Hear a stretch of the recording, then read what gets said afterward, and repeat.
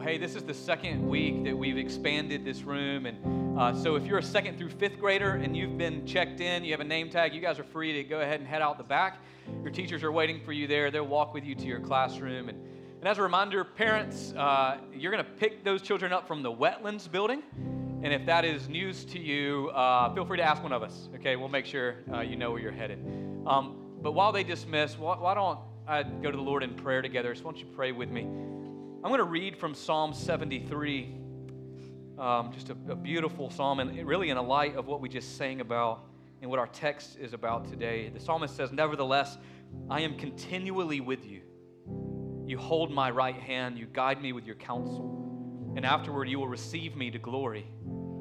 Whom have I in heaven but you? And there's nothing on earth that I desire besides you. My flesh and my heart will fail, but God is the strength of my heart. He's my portion forever." Father, I pray for our church. I pray for the people that are here this morning that we would be able to say that with integrity, with authenticity, that we desire you above everything else. The reality is, Father, that our flesh will fail. Our hearts will fail. But afterward, you're going to receive us to glory. And I pray, though, that you would start putting a little bit of eternity into our hearts now. Help us to cultivate this longing, this living for eternity, so that it alters the way that we live our lives. We ask all of this in Jesus' name. Amen. All right. Good morning. Man, that opened up a lot of room in here. That was a lot of 2nd through 5th graders. But we do have a first service. Just want to let you know. Y'all are packing out this one. I get it. You wanted to sleep a little bit so you could watch Taylor Swift later this afternoon. I get it. Okay, I get it. Hey, if you have your Bibles, go ahead and turn with me to Philippians. Turn with me to the book of Philippians. We're going to finally close out the passage that we've been camped out in over the last several weeks. If you're new with us, maybe you're just visiting, this is week 3 of chewing on and digesting Paul's poetic yet radical statement: to live is Christ and to die is gain.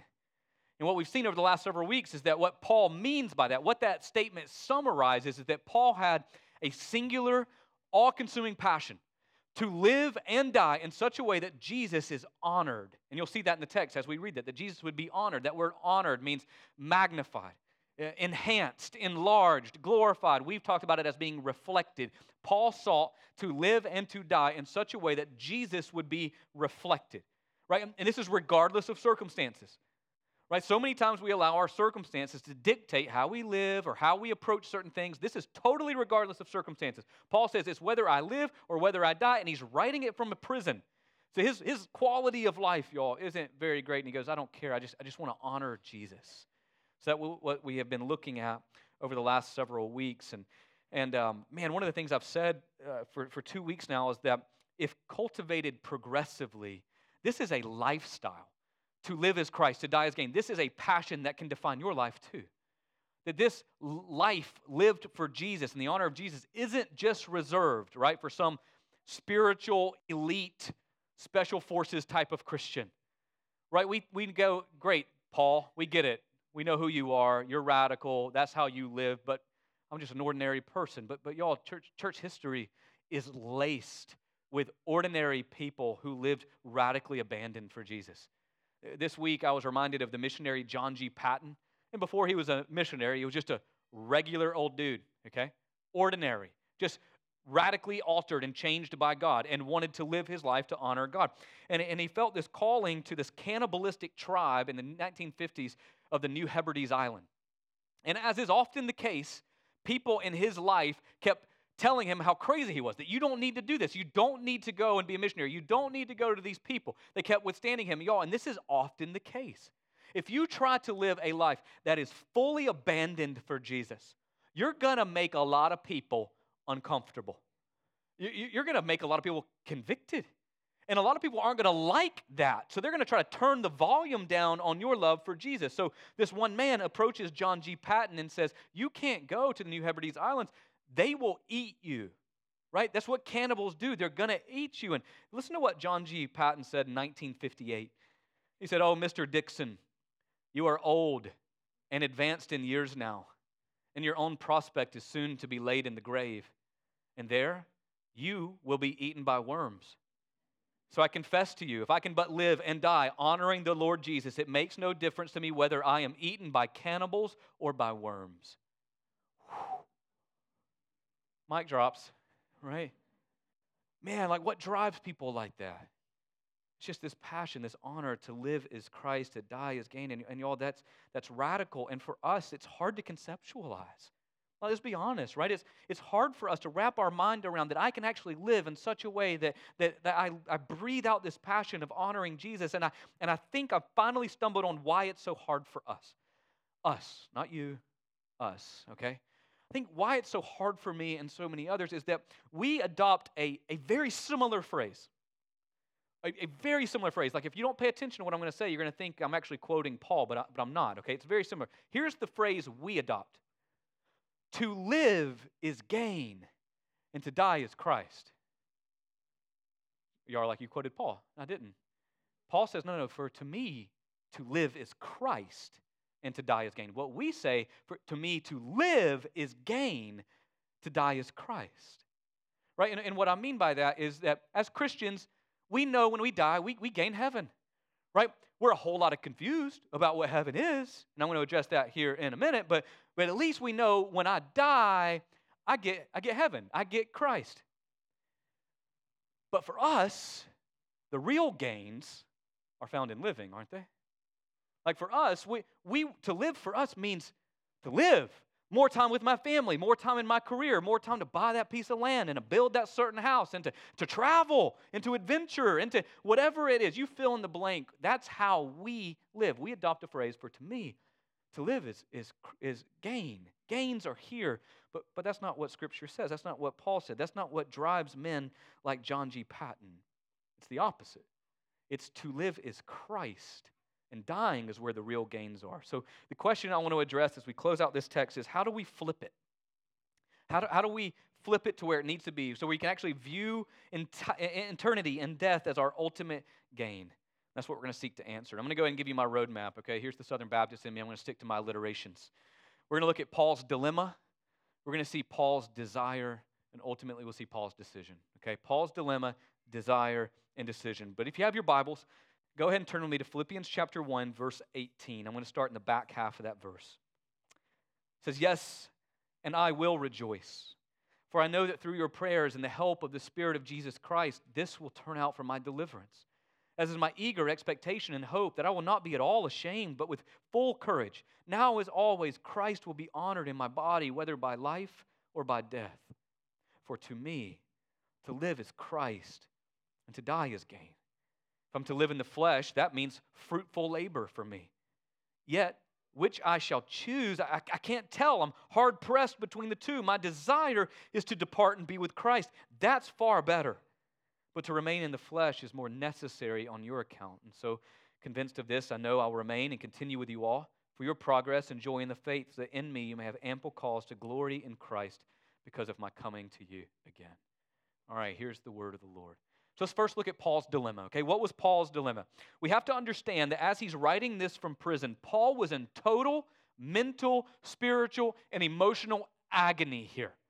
Paul is writing this while in agony. And I know that because when you read the original language, you see this text in the Greek. His syntax and his word order are all out of place. Like it's actually hard to follow. You don't really know what Paul's trying to say, which is so out of character for the eloquence and the brilliance of the Apostle Paul.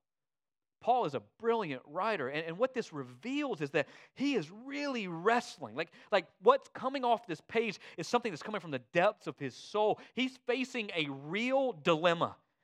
And what is it? Well, the dilemma is that he's contemplating his options. Right? Paul's in prison, and he's got two options. He can be tried and found guilty and killed, so one option is death. Or he can be acquitted and continue to live. So one option is life. Those are his options, death or life. Now listen, none of us are in prison. Wake up, we're not in prison. You're here at City Center, Richmond Hill, okay? None of us are in prison. Your life is not under any kind of imminent threat that I'm aware of, okay? Our situation isn't apples to Paul's. But your options are the same as Paul's. my option are the same as Paul's. The option that I have today is to live or to die. Those are only two options. Last time I checked, the death rate is still what? 100%, except for that one outlier named Jesus Christ. Right? Death is still undefeated. So whether our death is imminent or not, doesn't really matter. Our options are still the same. We just act like it's not. Right? We don't want to think about death. We don't talk about death at all. But y'all, that is such a biblical mistake. James chapter 4, verse 14 says, you don't know what tomorrow will bring. What's your life? Your life is a mist. It appears for a little time and then it's going to vanish. The psalmist says that understanding this actually teaches us to number our days so that we may live a life of wisdom. We may live for what actually matters. Paul was facing death. So he's sitting in prison going, what if that happens? I would advise us, even if your death isn't imminent, I would advise us to all consider the possibility. Y'all, it's inevitable for all of us, and it teaches us to number our days. But Paul, once again, his dilemma was tangible, very much in his faith. And as he's reflecting on these options of life or death, we read this in verse 23. He says, I'm hard-pressed between the two. He illustrates this dilemma by saying, I'm hard-pressed. It's this picture of a traveler walking through a gorge, and there's a rock wall on one side, and there's a rock wall on the other side, literally so tight, he can't turn to the right, and he can't turn to the left. Right? We say it this way, we're between a rock and a hard place, or we're torn between the two. That's what Paul's wanting us to understand, is that he literally can't decide. Like he's stuck, he's paralyzed in indecisiveness, because he's weighing the pros and the cons of both. He's hard-pressed between the two. Now, I need to be clear. Paul's not insinuating that he actually can control his own fate. Right? Are you listening? Like Paul's not trying to say, I actually have the power over my life or death. I can name it and I can claim it. Paul's not saying that. He doesn't have any of that on confidence or whatever you want to call that. Paul's just imaginatively considering two very real options for him. Right? And just so you know, you don't have the power over life or death either. You just don't. We act like we do. We pretend that we do. I mean, we eat clean and use oils or stuff. I don't know. We try to do everything that we can, but whether you like it or not, y'all, your life is in the hands of our God. That's where they belong. But Paul's was pretty imminent, right? And he's sitting there. He's thinking about his dilemma. He's going, what are my options? My options, I could live or I could die. And he's going, I'm hard-pressed. I don't know what to do. But here's where we need to pause and kind of reflect for a moment. I want us to make this personal. So let me ask you a question. Would what Paul's dealing with be a dilemma for you? Like, would it be a dilemma for you? Like, put yourself in Paul's position, okay? Say a persecutor has you on the ropes. Your death is imminent. And he goes, actually, I'm going to give you a choice here. You can live, or I can kill you. What do you choose? Like, would that be a dilemma for you? Come on now. I know for me, it would not be a dilemma. I would run towards life like Rose did the door of the Titanic, right? I would sprint. We would all sprint towards life faster than Usain Bolt. There would be no dilemma. We would want to live. We want more time with our family. I want more time with my kids. I want more time to travel and adventure. Actually, I've had enough travel. I don't want to travel anymore. But maybe whatever it is for you, we all would choose life. It wouldn't be a dilemma for us. And let me be clear and compassionate. That wouldn't be wrong. This is not binary. I'm not talking about some yes, no, black and white. Like, it wouldn't be wrong to desire life. Life is a gift from God. Life is something he's given us to be enjoyed unto his glory forever. Paul desired life, right? He's hard-pressed, right? He's not some spiritual masochist going, I just want to die. No, he's like, I like life. I enjoy life. I want to continue to live. I'm hard-pressed. That's a good option for me. But where we deviate from the Apostle Paul is that there would be no dilemma. We wouldn't be that hard-pressed. And here's why. The reason we don't share Paul's dilemma is because we just don't share Paul's desire. I am going to step on your toes this morning, okay? The reason we don't share Paul's dilemma is because we don't share Paul's desire. So what was his desire? Look at verse 23. I'm hard pressed. Here's my dilemma. I'm hard pressed between these two options. My desire is to depart and be with Christ, for that is far better. Church, Paul's dilemma was existent because Paul's desire was to be with Christ. Consequently, our dilemma is non-existent. Right? You're good Christians, not because you don't want to be with Christ. You just want the things of this world more. Right? Like Paul's dilemma existed because he desired to be with Christ. Our dilemma would not exist because we just like life more than we like being with Christ. I think that's why we can't say what Paul says. We desire our spouses more, our kids more, our homes more, our careers more, our possessions more. Sure, we desire Christ in due time. We just want earthly things more now. But listen to what Puritan pastor Thomas Watson wrote. He says, "It is only as heaven grows in us that the less of earth will content us." It's only as heaven grows in us, the less of earth contents us. Paul is in agony. He's really weighing the options. And he says, listen, my desire, that word desire is the same word he uses throughout his epistles in a negative sense as lust. It's the same word as lust. Y'all, don't let that slip past you. Paul's saying the deepest longing and craving of my life is to depart and be with Christ. And I don't want us to mistake Paul here. He doesn't want to depart to escape. Right? He's not falling prey to some form of escapism. I do this a lot. Right? Maybe it's the suffering that I'm walking through or the suffering that I'm observing so many of you walking through. And that suffering, it makes me yearn for heaven. Right?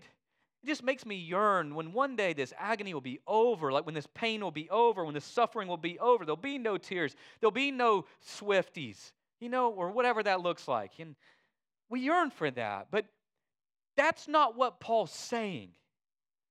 Do you see that? Paul's not going, I'm just tired of hurting. He's not saying I want heaven because I just want release. His hope is not reprieve. His hope is full possession of Christ.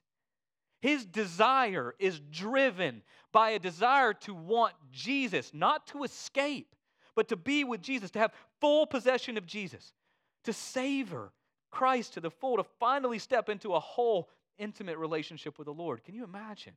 To see Him, talk to Him, and enjoy Him, to be sourced by His strength, to be comforted by Christ's own compassion, to be encouraged by His teachings. To have the Prince of Peace in replace of anxiety, to be shepherded by the shepherd, loved by the beloved, counseled by the great counselor. You fill in the blank. All of that will be fully available to you when you get to see Christ face to face.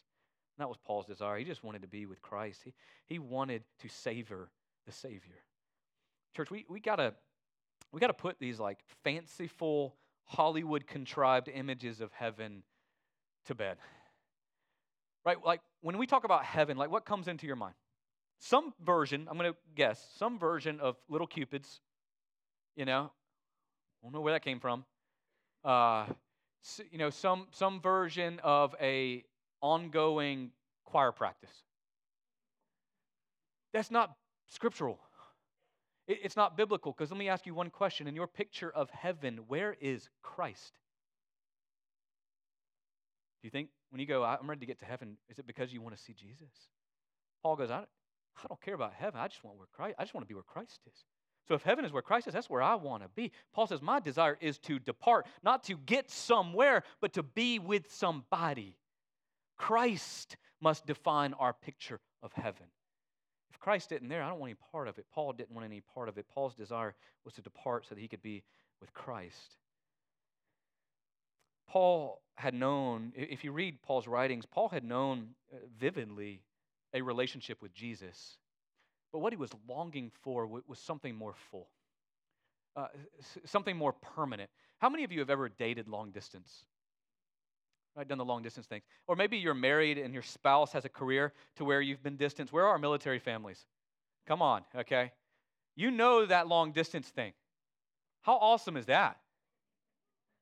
And if you answered affirmatively, you can email me. We'll meet, discuss that, okay? No, it's the worst. It's horrible. Why? Because long distance can never substitute for the real thing. It never can. And Paul's going, I'm just tired of the long distance thing, Lord. I'm ready. I'm just ready to be at home. I'm ready for something permanent. I'm ready for the real thing. And when he thinks about that option, when Paul thinks about departing, when he thinks about being with Christ, you know what he says in verse 23? He says, oh man, that's far better.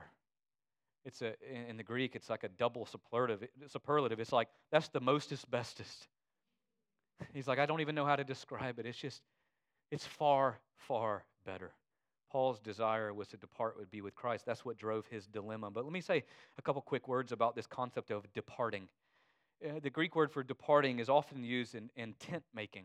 And maybe Paul's career as a tent maker aided him in this illustration. He says depart is like when Paul, as a tent maker, would go into a city, which is a temporary job, right? And he would build tents for people, and he would set up his own tent, and he would live temporarily. But when he exhausted the clientele of a singular city, he would then pack up tent and move on to the next. Paul says that's what I want you to think of. It's just packing up tent. I'm just ready to move on to something permanent. 2 Corinthians chapter 5, verse 1, Paul says, we know that if the tent that is our earthly home is destroyed, we have a permanent building from God, a house not made with hands, but eternal in the heavens. Paul said, I'm ready to depart. I'm ready to pack up camp one last time. The same word, departing, is also used in nautical terms. It's like a weighing of an anchor or setting of a sail, right? If you were a maritime merchant and you crossed the ocean, you would dock and you would conduct all of your business. But once your business was done, you would get back on boat, you would weigh that anchor, you would set that sail, and you would begin to move towards the shores of home. Paul goes, that's what I'm longing for. I'm ready to pull up anchor. I'm ready for the sails to be set. I'm ready to go home. What a beautiful description of a Christian's death. It's just a homecoming. It's a homecoming. But let me step on more toes for a minute and address a little bit of confusion about departing. When the boat of your life, as a Christian, I'm speaking to the believer, when the boat of a Christian's life departs, it does not meander in the oceans called purgatory. That's just not what Scripture teaches. Scripture teaches that your life immediately arrives to the shores of heaven's home. 2 Corinthians chapter 5, verse 8 says, we are of good courage. We would rather be away from the body and at home with the Lord, insinuating that as soon as you are away from the body, you are then at home with the Lord. When Jesus looked at the criminal on the cross next to him, he says, hey, today you will see me in paradise. Not like in a couple years. Today you will see me in paradise. To depart is to immediately be with Christ. Now, when it comes to end times theology, I believe that the resurrection of our physical bodies will take place at Christ's return. But in terms of our spirit, our souls will immediately be present with Christ, and that was Paul's desire. That was Paul's desire, to be immediately present with Christ. As I conclude this point, I want to read from you a letter written by Matthew Henry. Matthew Henry was a pastor and Bible commentator, and he wrote this letter to be read after his death. All right, so you following with me? Like, he wrote the letter while he was alive. After his death, he wanted his family to read this letter, and this is what it said. It said, family, would you like to know where I am? I'm at home in my Father's house, in the mansions prepared for me here. I'm where I've always wanted to be. God, that chokes me up. I'm no longer on the stormy sea. I'm in God's safe and quiet harbor. My sowing time is done, and I am reaping. My joy is as the joy of harvest. Would you like to know what I'm doing? I'm seeing God, not as through a glass darkly, but face to face. I'm engaged in the sweet enjoyment of my precious Redeemer. Would you know what company I keep? It's better than the best of earth. And would you like to know how long this will continue? Oh, it's a dawn that never fades. Therefore, weep not for me. What a beautiful, beautiful longing as a Christian. Paul's dilemma, y'all, was exasperated by his desire. And I just wonder if the reason it's not a dilemma for us is because we don't share the same desire. Church, I just pray, as Thomas Watson said, I pray that heaven gets more and more in you so that the earth will content less and less of you. So we have Paul's dilemma, driven by Paul's desire, but now let's turn our attention to Paul's decision. Because ultimately, Paul's personal desire is going to come second to Paul's pastoral responsibility. It blows my mind. Let's read Philippians chapter 1, verse 24. Paul says, but to remain in the flesh is more necessary on your account. So convinced of this, I know that I will remain and continue with you all for your progress and your joy in the faith. What changed for Paul in writing this? Right? If you read a couple verses earlier, he's like, man, yeah, I can't wait to die. Like, yeah, I'm ready. I'm longing for the homecoming. I'm ready to see Christ. I'm ready to have Christ. Like Paul, earlier in this text, was really wrestling between the two options, didn't really know what his fate was going to be. And yet here in 24 and 25, he goes, I'm convinced I'm going to live. Like, what happened in 3 verses? Right? Did he receive some kind of prophetic illumination that we're unaware of? Did he get word, some insider information about maybe a favorable judge towards his case? The answer is, we don't know. What led to Paul's confidence that he would remain? We don't know. And he did. He ended up being released. This is not the imprisonment that he was martyred in. He was later martyred, but he was released. What led to that confidence? I don't know. I have a theory. Okay? So I need to make it clear. I don't know, but I have a theory. So just follow this reasoning here. What was Paul's singular, all-consuming passion? To honor Jesus, right? To live in such a way that Christ would be honored, that Christ would be enhanced, that Christ would be enlarged, that Christ would be magnified. So I think Paul sitting in prison going, am I going to live or I'm going to die? You know what? I think I'm going to live. Because if I live, Christ will be honored more. If I live, that gives me more opportunity to make him famous, to enlarge him, to magnify him, to live unto his glory. I think Paul's confidence in living came from the fact I'm going to have an opportunity to keep magnifying him. So I think he reasons, I'm going to live. And living for Paul meant, verse 22, fruitful labor. Paul says, if I keep on living, if I live in the flesh, what that means for me is fruitful labor. Don't miss this. Life for Paul meant fruitful labor for Christ. Life for you means what? Right? We got to be able to fill in the blank there. And honestly try to fill in the blank. Life for Paul meant fruitful labor for Paul. Now earlier I said that if we were in the same dilemma, we had the choice, we could choose life or choose death, what would we do? We'd be like Rose, real selfish, run towards life. Right? Without hesitation, we would all move towards life. And what I told you is that that's not wrong. Life is not a bad thing. Life is to be desired, but listen very carefully. Life for the Christian should not be desired or yearned for just to spend it on yourselves. Did you catch that? Life for Paul meant life for Christ. What does it mean for you? What does it mean for us? So many times we want to sprint towards life because we haven't built our dream home yet. I don't see it in there. Your dream home's not going to make it. Life for us means fruitful labor for Christ. Church, we, like Paul, are commanded to make disciples of all nations, baptizing them and teaching them to observe all that Christ has commanded. All of us. Right? That's not the great suggestion. It's called the Great Commission. Matthew chapter, 28? 18 through 20. Okay. We're all commanded to make disciples. We, like Paul, have all been crucified with Christ. If you say you're a Christian, that means you've been crucified with Christ. It's no longer you who live. And the life that you now live in the flesh should be lived by faith in the Son of God, not for yourself. We, like Paul, are to place our bodies on the altar of worship as a living sacrifice. That's Romans 12. We, like Paul, are God's own possessions. This is from Peter. Why? So that we may proclaim the excellencies of Him who called us out of darkness and into His marvelous light. We, like Paul, are to live the rest of our time in the flesh, no longer for human passions, but for the will of God. That's 1 Peter 4. We, like Paul, Ephesians 2, are to God's workmanship, created in Christ Jesus for good works that He prepared beforehand, right?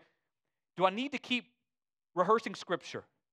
This is who we are as Christians. We are commanded to make disciples. And y'all, this is where the rubber meets the road. We're commanded to be fruitful labor. But if you want, with just authenticity and integrity, to say, to me to live is Christ, then that radical declaration has to be backed up by a radical commitment to fruitful labor. Right? You can't just get it tattooed on you. We can't get some bumper stickers or keychains to say, well, for me to live is Christ. No, that has to be backed up by a commitment, a radical commitment to fruitful labor. All of us. And notice that I said fruitful labor. It's not fruitful fun. Y'all, making Jesus known and discipling others is not going to fit into your schedule. It is inconvenient. You know how many times I go to a grocery store and the only wish is to not see anybody?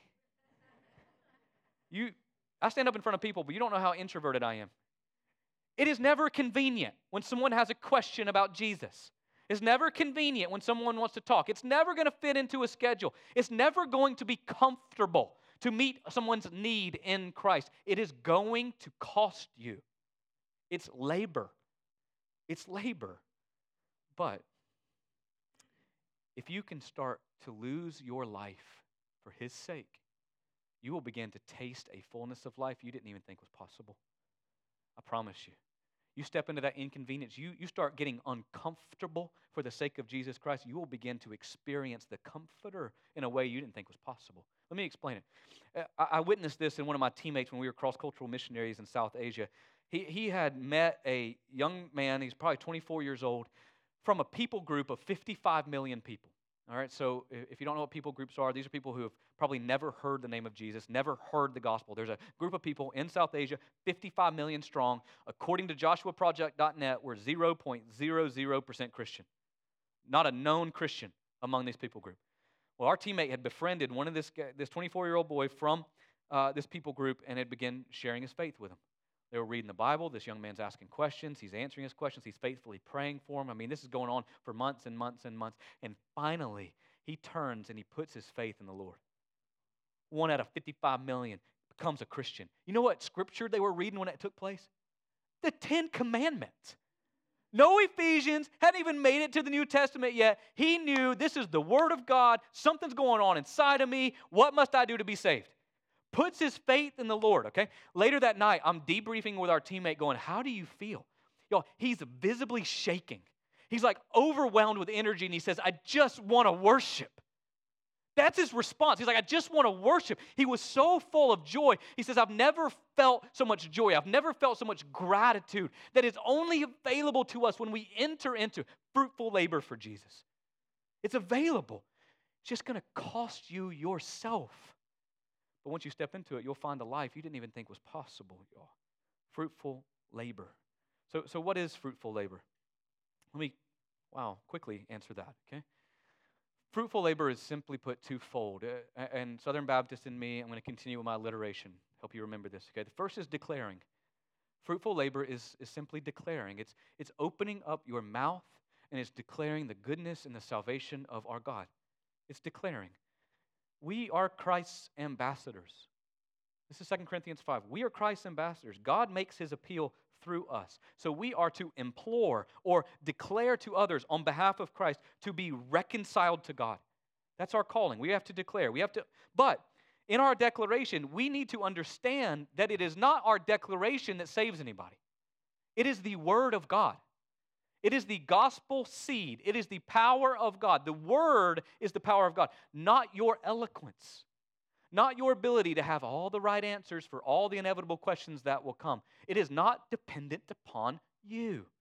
It's dependent upon the Word of God. 1 Peter chapter 1, verse 23 says, you were born again, not of perishable seed, but of imperishable, through the living and the abiding Word of God. Colossians chapter 1 says, of this hope, Colossians, you have heard about it in the word of truth. You heard about it in the gospel. It's come to you. As indeed, it's going out into the whole world and it's bearing fruit and increasing. It is the Word of God that bears fruit. I don't know about you, man, but I have a seminary degree. And yet I am still so afraid of messing up. So afraid of saying the wrong thing. So afraid of not having the right answers. Church, we cannot let our fear of failure or our fear of man be above our fear of God. And obeying what He's called us to do, which is opening up our mouths and declaring the word of truth. But if you can, like a child, just go, I trust the Word of God to do its work, and you start declaring, you'll see the fruit of the gospel grow in other people's lives. It's never going to return void. It is the power to save. And just a little pro tip here, if you are nervous about declaring the gospel, start with your testimony. It's hard for people to argue when you say, well, my experience has been, fill in the blank. In fact, in our postmodern age, that'll get you applauded, right? If you go, well, my experience, they'll be like, great for you. Your truth is your truth, And just keep going. Just keep sharing about what Christ has done for you, what He means for you, how He's changed your life, how He's changed your family's life. And those are seeds of the Word of God that will plant themselves in the lives of others. So if you're scared, start with your testimony.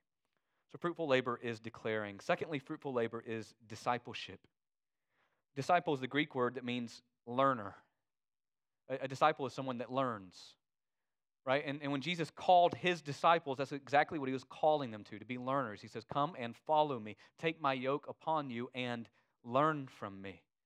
So disciple just means to be a learner of Jesus, to be a learner of who he is and what he's called us to and what he's taught and how we can observe that and follow that. Now, we need to be clear, making disciples is not teaching people to be learners of me, right? When you make disciples of other people, you're not asking them to be learners of you. They will learn about Christ through you, but we're called to make disciples by teaching others to follow Jesus. So when we're commanded to make disciples, we're to assist other believers in their followership of Christ. And this is what Paul meant in verse 25. He says, I'm convinced. I know that I'm going to remain and continue with you all for your progress and joy in the faith. Paul's saying, my task is unfinished. I'm going to remain so that you can progress in your faith. That's all discipleship is, helping others progress in their faith, helping others understand and mature in their understanding of Christ, helping others live according to the Spirit, helping others by praying for them, which is what we discussed last week, helping others reflect Jesus. You know, but what really strikes me here is verse 24, and I'll start to land this plane. But in verse 24, he says, to remain in the flesh is more necessary on your account. What? That struck me this week. And I began to wrestle with this question for myself personally. To whom is it more necessary that I remain? To whom is it more necessary that you live? Paul's saying it's necessary that I live because the Philippian church needs me. They need me to help them learn to follow Jesus. Who can say the same for you? Who needs you? Right? And I'm not talking about you need to live because they're financially dependent upon you. That's not what I'm talking about. I'm talking about people who are spiritually dependent upon you. God puts us in relationship with people all the time. We cross paths with people all the time who need us to live as Christ, to help people progress in their faith. And just, you know I was probably going to say this, but if you're a parent in the room, your answer is at least immediately obvious. God has given you your children not to just teach them how to work and make their bed and be great quality citizens, but to be citizens of heaven. They need help. You have to help them. It's necessary. You as a father, as a mother, help your child follow Jesus. To live as Christ, y'all, it's a radical statement, but it has to be backed up by a radical commitment to disciple making. As one commentator wrote, he says, heaven becomes a passion for us only when the earth is stripped of her glamour. Right? It's true. Heaven becomes a passion for us only when the earth is stripped of its glamour and the earth is put in proper perspective. Well, what's the proper perspective of earth? The commentator says it's a battlefield upon which the eternal souls of men and women are fought for, upon which the eternal souls of your children, of the 190 children that come into this building every Sunday, there's a battlefield for the eternality of their souls. That's what earth is. So listen, Christian, if you live, you're a soldier. And if you die, gain. Sweet, sweet victory. That's the proper perspective. But as I close, and I promise you I will close at some point today, I feel the need to make a quick final point, okay? Paul is writing the book of Philippians probably in his upper 50s, probably 57 or 58 years old if you try to do the math. And at this point, he's at least been on 2 missionary journeys. And at this point, he really has a laundry list of suffering because of his fruitful labor. I'm going to read you this laundry list of what Paul had endured as part of his fruitful labor. 2 Corinthians chapter 11, he says, let me go ahead for a minute and talk like a madman. He says, for far greater labors, far more imprisonments, countless beatings, often near death. 5 times I received the lashes of 39. 3 times I was beaten with rods. Once I was stoned. 3 times I was shipwrecked. A night and a day I spent adrift at sea. On frequent journeys, danger from rivers, danger from robbers, danger from my own people, from the Gentiles, danger in the city, danger in the wilderness, danger at sea, danger from false brothers, in toil and hardship, through many a sleepless night, in hunger and thirst, often without food, in cold and exposure, and apart from all those things, the daily anxiety I have for the church. Y'all, I think we can all agree that at the time of writing this, Paul had labored. Right? Labored fruitfully, faithfully. So, if there is anybody that I can think of who deserved what we call retirement, I believe it was the Apostle Paul. Right? To just head to the timeshare on Tarsus, throw his legs up, and just kind of cruise on in, right? Paul didn't do that. And prayerfully, church, you wouldn't either. You see, the idea that when a Christian finally reaches a point where you don't have to work and where you're free to solely live for yourself and for your pleasure, that is contrary to Scripture. Now, hear me. I'm not saying you don't enjoy life. I haven't had an ounce of silence in 10 years. I crave that day. And I know you're going to come up to me and go, you're going to hate that it's over. I get it, okay? Let me live my life. There's space to enjoy what retirement can afford, but your time in the service of Jesus Christ is not over. It's not until you depart. It's not until you see Him face to face. So if you're in that camp, I know you may not be able to serve Him or declare Him or disciple others the way that you used to, but I just want to invite you, pray. Pray now, God, how can you use me in this season? How can I serve you? Because for me, to live is Christ and to die is gain. Well, that wraps up a beautiful, beautiful piece of text for us, and I can't think of a better way for us to wrap it up by taking communion together. So if you're serving communion or on our communion team, if you wouldn't mind, go ahead and grabbing those, and you can even start handing out those elements. I want to remind all of us that communion is a sacrament of the church, and it's reserved for the believer in Christ. So if you're not a Christian, I just want to kindly ask you to let the elements pass you by. But I want, as the elements pass and as Justin plays for us, I want you to hear me out. I'm not done talking. You thought you had enough of me. Okay, just hear me out for just a second. 2 weeks ago, I said that to live as Christ and to die as gain begins with a personal encounter and a personal response to grace, right? You remember that 2 weeks ago? To live as Christ begins with a personal encounter with grace. And that happened for Paul. That was true for Paul. Paul met Jesus and was radically changed. You guys can go ahead and start handing out. That's the power of the gospel. The power of the gospel is that when you meet it, when you hear it, when you understand it, when you receive it by faith, it'll radically change things. But what I'm aware of this morning is that many of you have never responded to the gospel. That probably many of you don't have Paul's outlook on life. That to you, to live is probably somewhat selfish, or to you, to live is probably somewhat meaningless. For some of you, maybe death is scary, right? If you don't have Christ, it should be.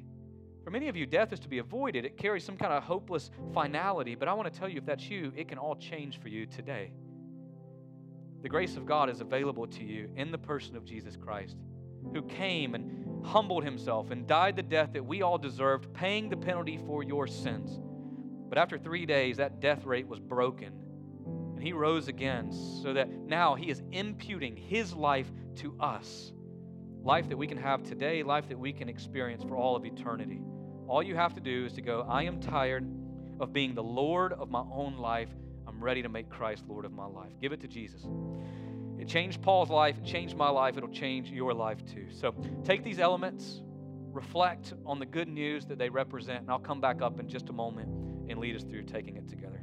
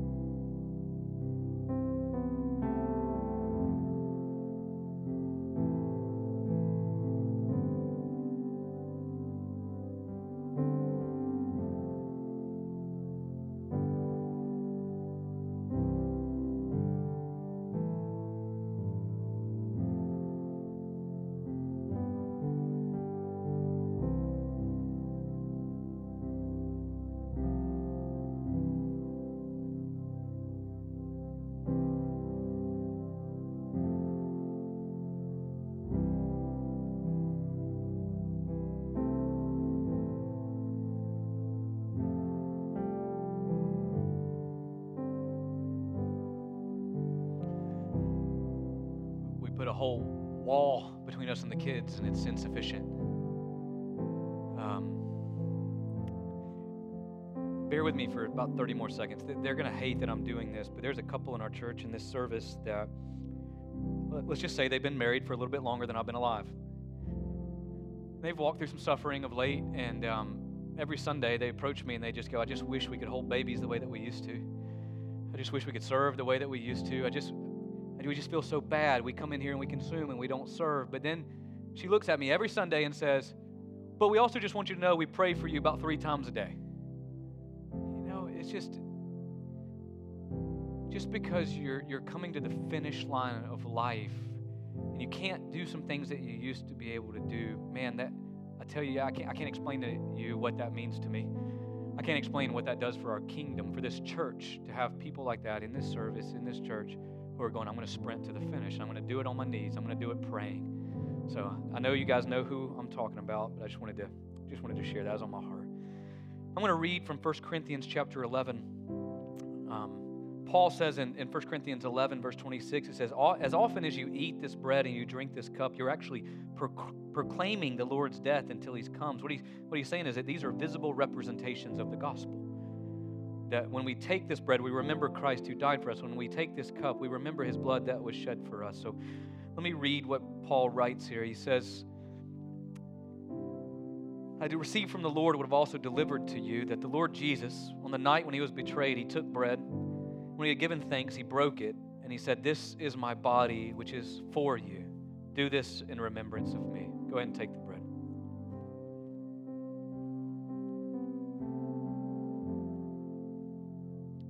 In the same way, he took the cup after supper, and he said, this cup is the new covenant in my blood. Do this as often as you drink it in remembrance of me. Go ahead and take the cup. Why don't you stand up with me?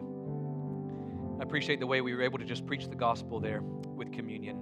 Let me pray for us, and our team will come back up and lead us through a song of response. Father, we're so grateful just to be a part of your church, to be a part of your family, to be adopted, to call you Father, to be your sons, to be your daughters, to be brothers and sisters one of another. Thankful, Lord, for all of the people in my life who have helped me progress in the faith, for all of those who have declared and all of those who have discipled. I pray that we as a church would continue to progress in such a way that we become disciple makers. Would you infuse some new life into our people, that even today, as people gather around the Super Bowl, would we keep our eyes open for opportunities to make you famous, to honor you, to enhance you, to enlarge you, to open up our mouths, to share our testimony, to invite to church, whatever that looks like. May we live our lives for Christ, backed up by a radical commitment to fruitful labor. And then, as we can honestly say, to live is Christ, then we can authentically say, then die is my gain. May heaven get in us more and more so that the earth would content less and less of us. I pray that in Jesus' name. Amen.